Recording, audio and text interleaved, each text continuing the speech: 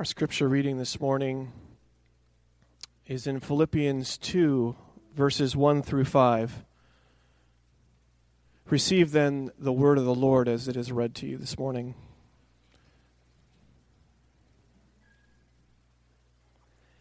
If you have any encouragement from being united with Christ, if any comfort from his love, if any fellowship with the Spirit, if any tenderness and compassion, then make my joy complete by being like-minded, having the same love, being one in spirit and purpose. Do nothing out of selfish ambition or vain conceit, but in humility consider others better than yourselves. Each of you should look not only to your own interests, but also to the interests of others. Your attitude should be the same as that of Christ Jesus. So ends the reading of God's word, and you may be seated.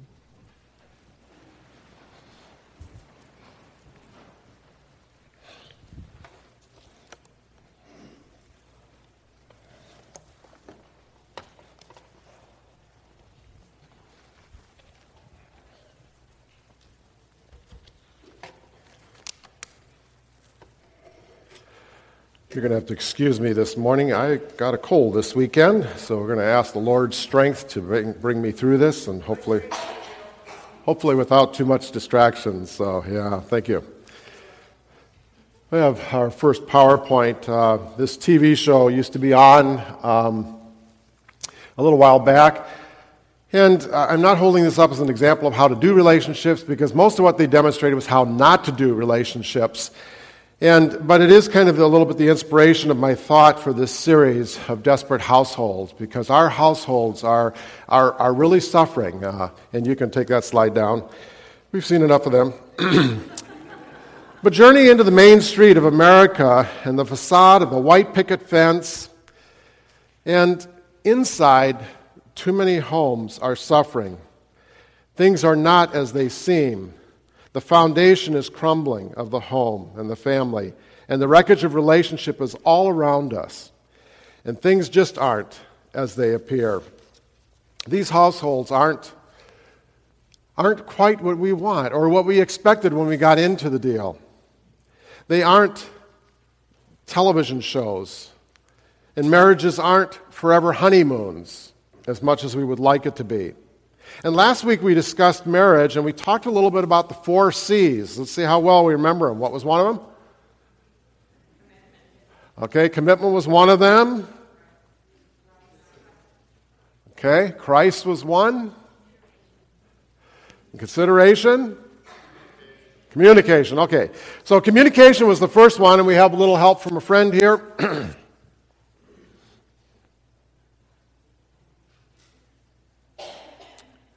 And that's actually the second one. That's consideration. Honey, how about a massage oils and candles tonight? No? Okay, but don't say I never asked. And a lot of times we don't really focus in on one another. We look for all the excuses we can to not be considerate of one another. Can we come up with the other one? Okay, that's not it either.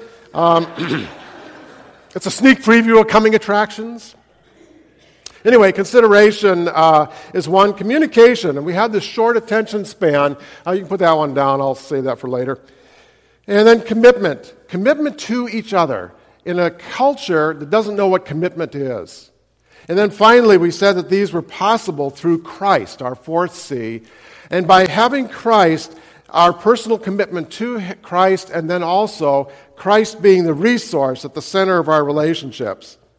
Today we're going to explore marriage just a little bit more, but from a different angle. Our topic is desperate for compatibility. Desperate for compatibility.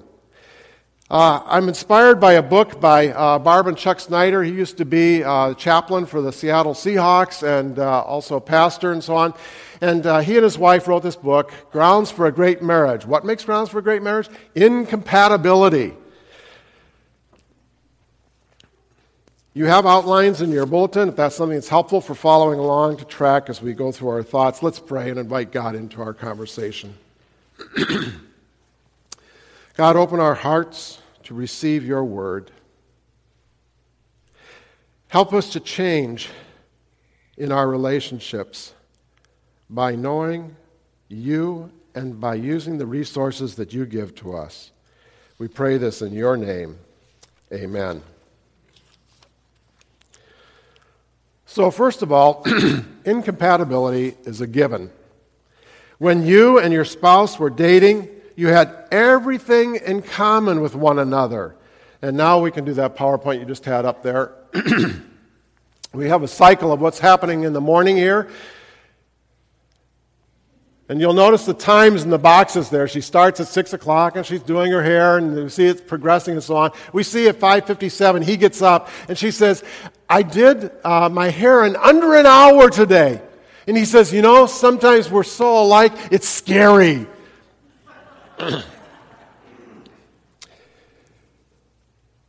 You shared your dreams, you shared your values, you shared in conversations as you were dating and courting one another. You felt like two peas in a pod. But after the wedding, you began to see some differences. And pretty soon those differences seemed more than you could count. And they no longer looked cute as they did before. And so we'll eavesdrop on these couples. I love technology. Okay, of course I'm pig-headed. You knew that when you married me. They're pigs. Or the next one. That's not the next one, but we'll do that one. There we go. And I can't see the words there. I'll see the words here. The problem, as I see it, is that you both are extremely adept at pushing one another's buttons. And it seems like a lot of our relationship is all about pushing each other's buttons. And why is it that we can seem to learn that so well and so easily? And now the chessmen we can put up there. And here, observers, the pawns are observing, this marriage will never work. She's a go-anywhere gal, and he's a one-step-at-a-time guy. You have to play chess to get that one, I think. But things like, oh, I'm really into the top 25 songs on the radio and so on, and, well, my partner's more into country. Or, I thought 4 kids, and the other person thought 1 or 2. And we'll raise them the way I was raised. And my spouse says, what? And toilet paper, which way does it come off the roll? And, or toothpaste, squeeze it or up from the bottom, I like to get every last drop. I'm from a bottom kind of guy. Or like this couple.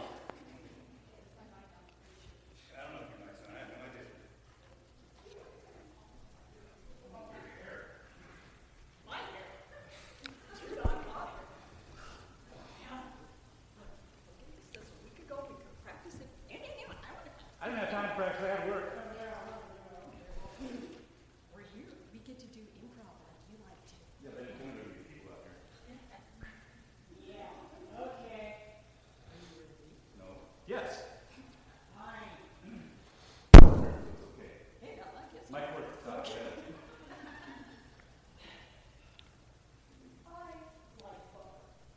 I much prefer margarine because everything's better with bluebonnet on. I have lower energy. I have high energy. I like my applesauce hot. I like ice crystals in my applesauce. I like my honey thick. I like my honey thick.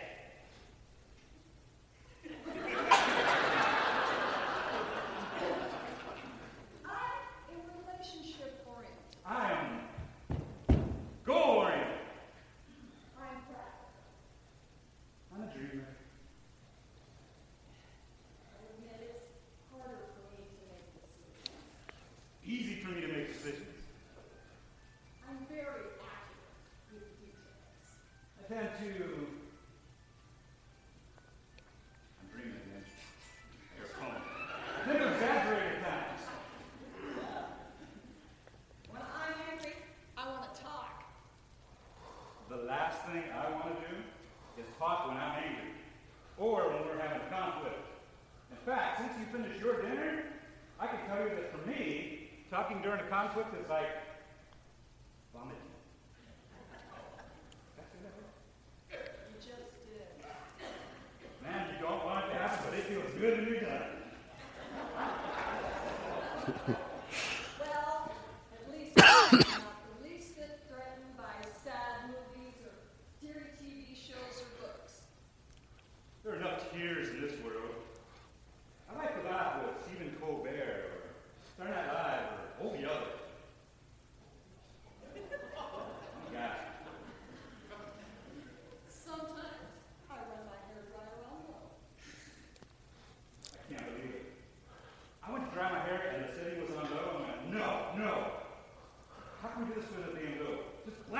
I make it up a good person. Be done with it. Yeah.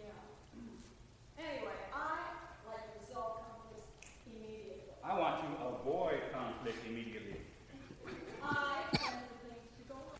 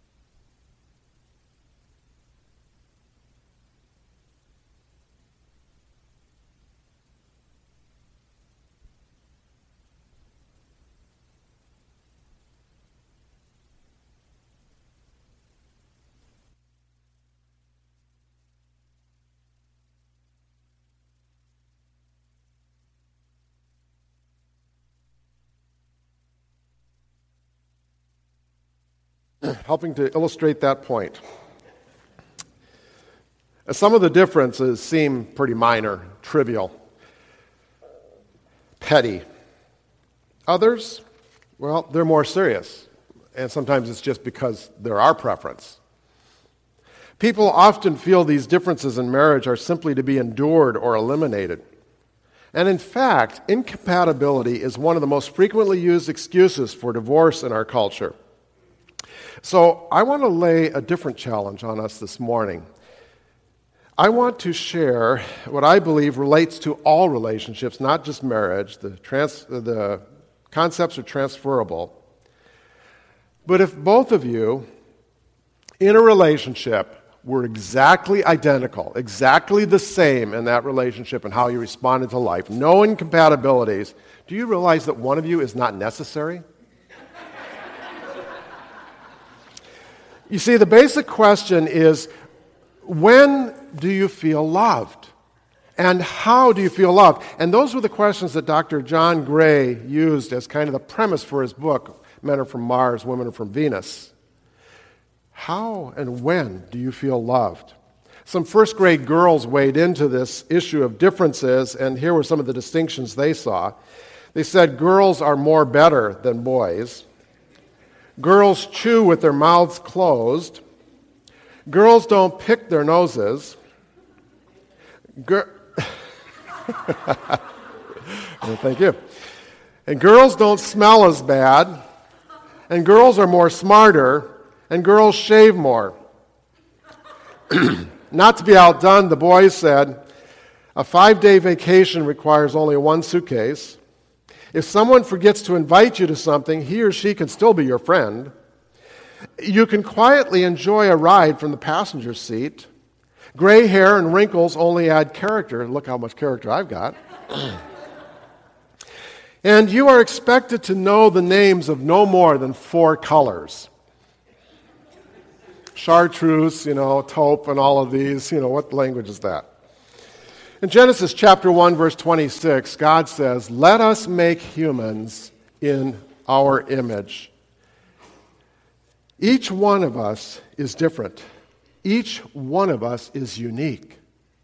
I often used to tell my young people in youth ministry that if everybody was just like Bill Goodwin, I'd want off planet Earth. Why? Because Bill Goodwin's bad? No. It would be boring if all of us were the same.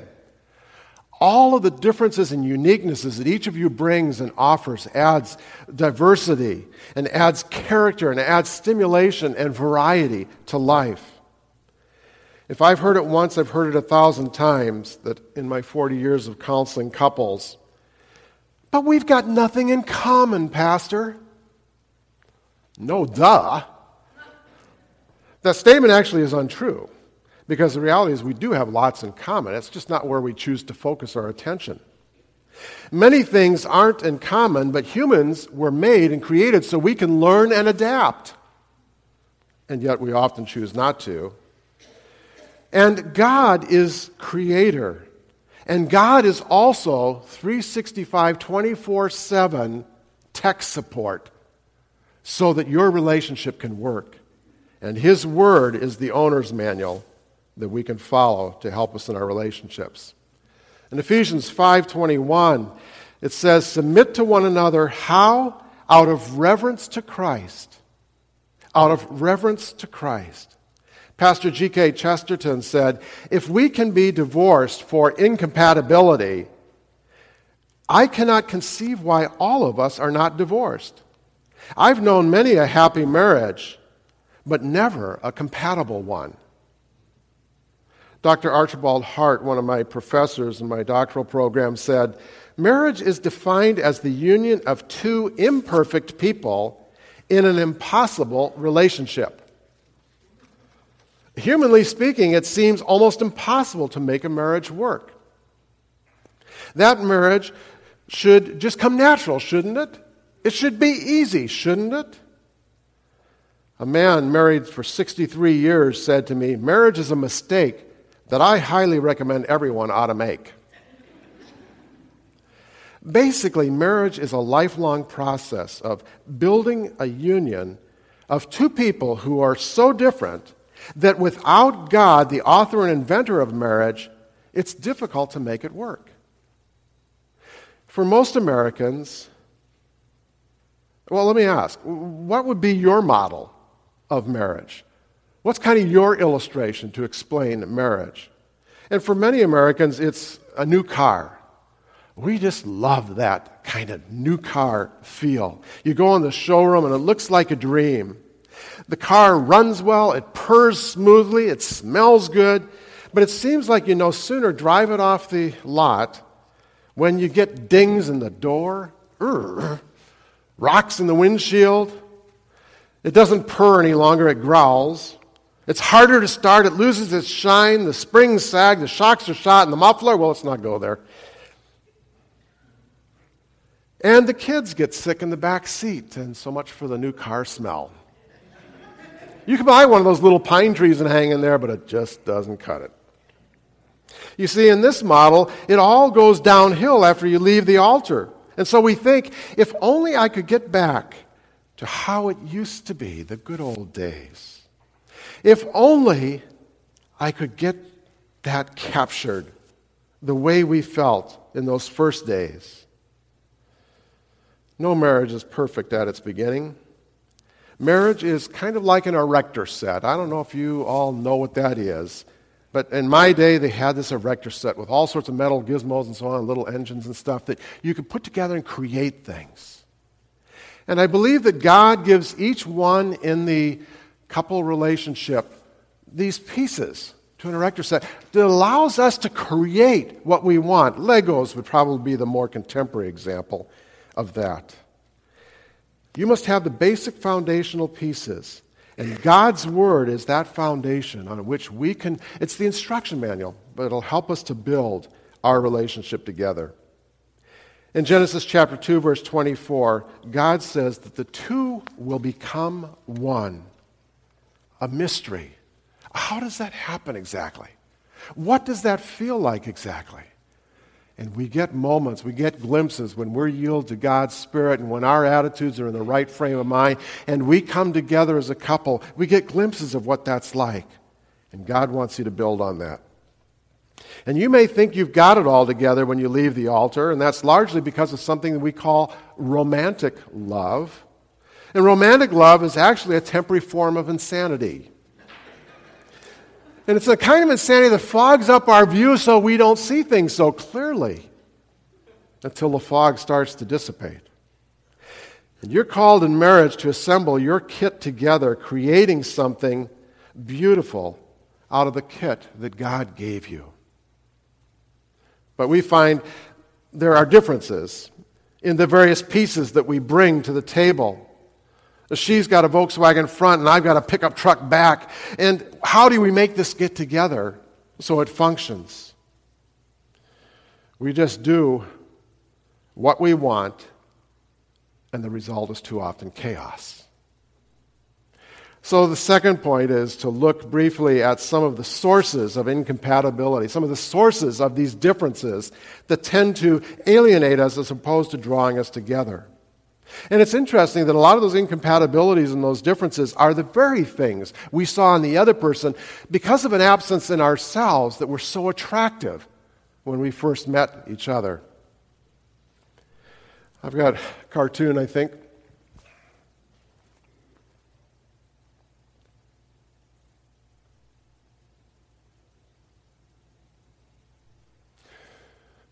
Oh, the words are off the screen there. Okay, this one. I'm learning to accept you just the way you are until I'm done changing you. Then the next one. Here, we need to focus on more on one another's needs. Okay, I'll turn up the thermostat. She's wearing a couple of rolls of insulation around her. And then the last one, or next one.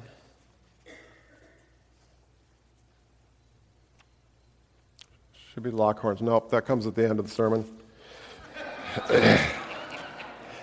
My cue to be done, I think. So anyway, don't shut down in the relationship. Here we got it, okay. It's not my fault that you talk longer than my attention span.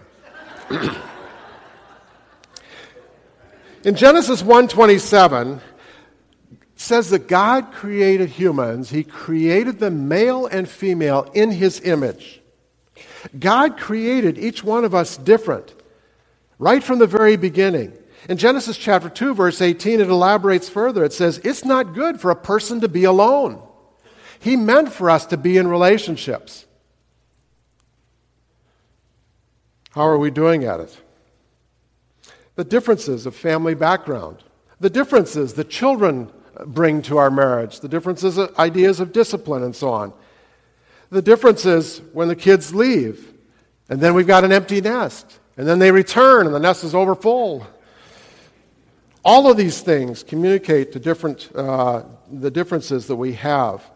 Research has shown that women speak 35,000 words per day with gusts up to 45 or 50,000. Men speak about 20,000, no gusts, and most of that's used up before they come home in the evening. And the wives wonder why they won't talk. There's different personality types. There's type A's and type B, and I'm sure you don't have any idea which I might be. It might come a little clearer as I bare my soul here. Type A's are always in a hurry. They always want to get going. What's next? They like to get there early. They have a low tolerance for frustration. They will finish your sentences for you. They have a deep sense of justice. Whereas type B's are a little different, a little more slow, a little more methodical. I call it sluggish, but they tend to run late. They have lots of patience. Not their responsibility to keep the world at peace and keep the world in line. You see, type A's especially male type A's, especially pastor male type A's. They go into a supermarket, they grab the little basket, they go to the exact aisle where they know the one or two items that they need and came for are, they get those suckers. They don't look at all the magazines and candy bars and everything at the checkout aisle. What they do look for is the express lane. And they look for the express lane that says 10 or less items and cash only, and they know it'll be a breeze through that line. They tap their foot as they wait for the 2 or 3 people in front of them. They're always counting the number of items of the people in front of them, going, if it's too many, or if they begin to take out their checkbook to fill out a check. And I think stores have a little conspiracy going on. I think they always put type Bs as cashier and bagger for the express lanes, just to slow us down. Did I mention that I might be a type A? So, point 3 on your outline.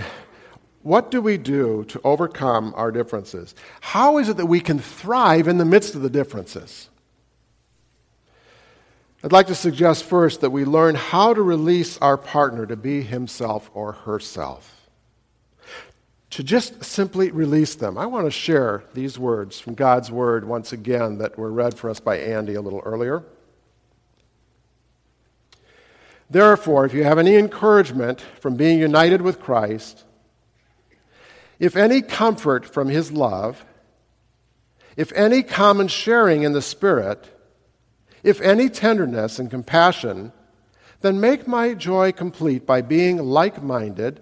That doesn't mean same-minded. It's just that we are thinking on the same vein, the same goal in mind of coming together in relationship. Being like-minded, having the same love, being one in the Spirit and of one mind, do nothing from selfishness or selfish ambition or vain conceit. Rather, in humility, value others above yourselves. And that's not saying that you put yourselves down. That's simply saying that you raise others up.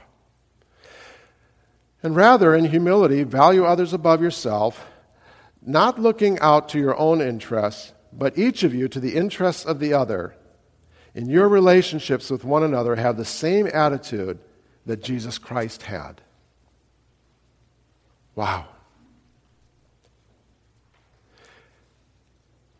Humility is a word that was used in there. And I think if we came more in a spirit of humility into the relationship, into the disagreements, into the strife, into the midst of the differences, that we would do much better. And it's one of the resources that God gives you. Valuing others as God made them. Valuing not just your interests, but their interests, what drives them in their relationships.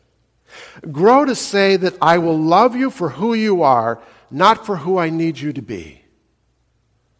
How could we release our partner? Secondly, work hard to learn and understand your differences. One of the things I've often said since I got married is that I'm a student in that marriage to learn my spouse, to learn her various things that make her go, make her tick, and to learn how to work within those.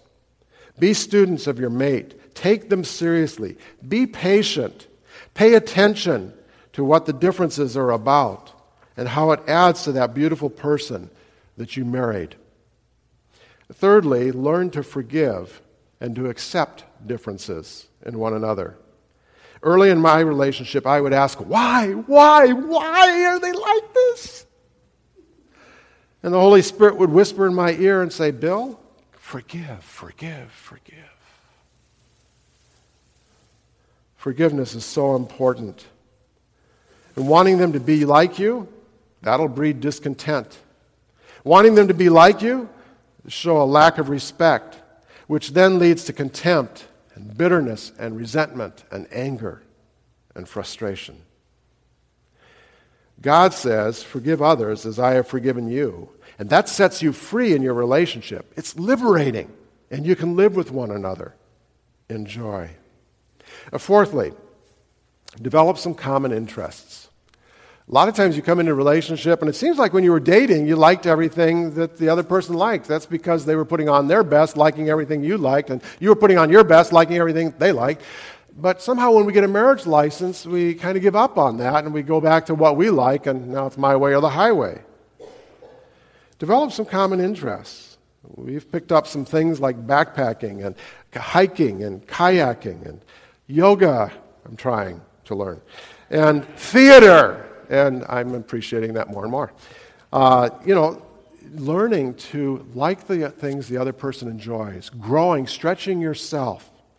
You do have the God-given ability to be able to adapt.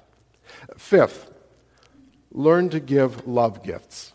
Basically, a love gift is learning to give something to the other person when you don't really necessarily feel like it or want to.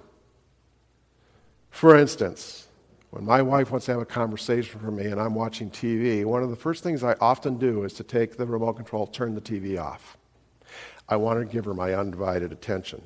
Did I want to see the program? Probably. Oh well, I'll catch it another time maybe. But I mainly wanted to be there for my wife and to talk. And so that can be a way. A couple of thoughts on that is, first of all, you can't ask for it or expect it. And then secondly, you forfeit the right to complain while doing it. So if I turned the TV off and kept reaching for the remote or kept looking at the screen anyway, hoping I would see what was happening next in that ball game, then I've kind of undone it. Chuck and Barb Snyder, the ones that wrote this book here, they had some rules that they came up with because pets were an issue in their relationship, and one kind of liked pets and the other didn't. Fortunately, Don and I have that in sync. Either one of us can do without pets, so it's not a problem for us. But here's what they came up with, the top 10 rules for dog owners. The dog is not allowed in the house.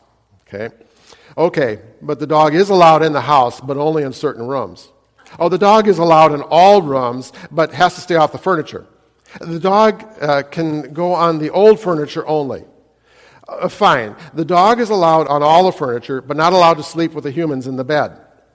Okay, the dog is allowed in the bed, but only by invitation. Okay, the dog can sleep in the bed whenever he wants, but not under the covers. Okay, the dog can sleep under the covers by invitation. Okay, the dog can sleep under the covers every night. Finally, the rule is humans must ask permission to sleep under the covers with the dog. And I think that's the way it is sometimes in our relationship, where we don't choose to get along. We don't choose to find ways to celebrate the differences in one another. Finally, celebrate your differences. Celebrate your differences.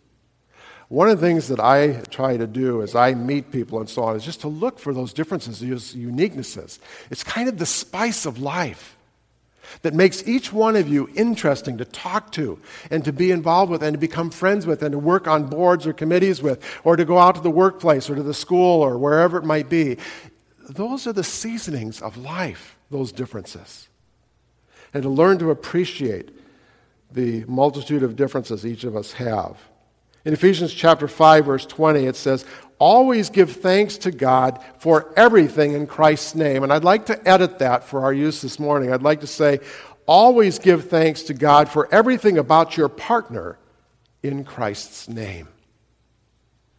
Wouldn't it be a different home and family if you started to do that with one another in the marriage relationship, with you and your children? God honors us if we, with gratitude, take seriously our differences, if we commit ourselves to understanding those differences in each other, if we make the choice to overcome the differences that we experience with one another, if we focus on finding common ground and being grounded in our Lord, back to the final C last week, Christ, having Christ in the midst of the relationship as your resource. Marriage is hard work. But God works for us and God works with us to accomplish that work.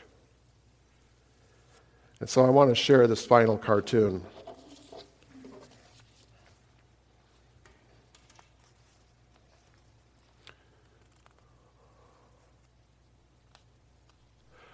There we go. You can go to the next one. What are you thinking, Jim? I did it, Iris. I made it to 2004. Every morning when I wake up, I'm surprised to discover that I'm still here. And I'm glad because no matter how old you are, there's always something good to look forward to. like seeing our children and our grandchildren. Oh yeah, and our great-grandchildren. We have friends and we have each other. Oh yes, we have each other, and they smooch. That's it. I'm definitely going to wake up again tomorrow. If that could be our spirit, our attitude with one another, what a change it would be. Bill and Gloria Gaither, a number of years ago, wrote a song. Something beautiful, something good, all our confusion he understood. All we had to offer him was brokenness and strife, but he made something beautiful of our lives. Brokenness and strife, but God wants to make something beautiful out of your lives, out of your relationships. Let's pray. God, thank you for your word that helps us in the day-to-day routines, in the day-to-day relationships, amongst all the incompatibilities and differences. God, we just give our lives to you and our relationships to you, and we will trust you more for how to live out those relationships. We pray this in your name. Amen. What I'd like to do is to invite you to stand for the closing song, and if you're with your spouse, if you would hold their hand, and if they're on the worship team, maybe you could hold your hand out towards them, and just go ahead and stand.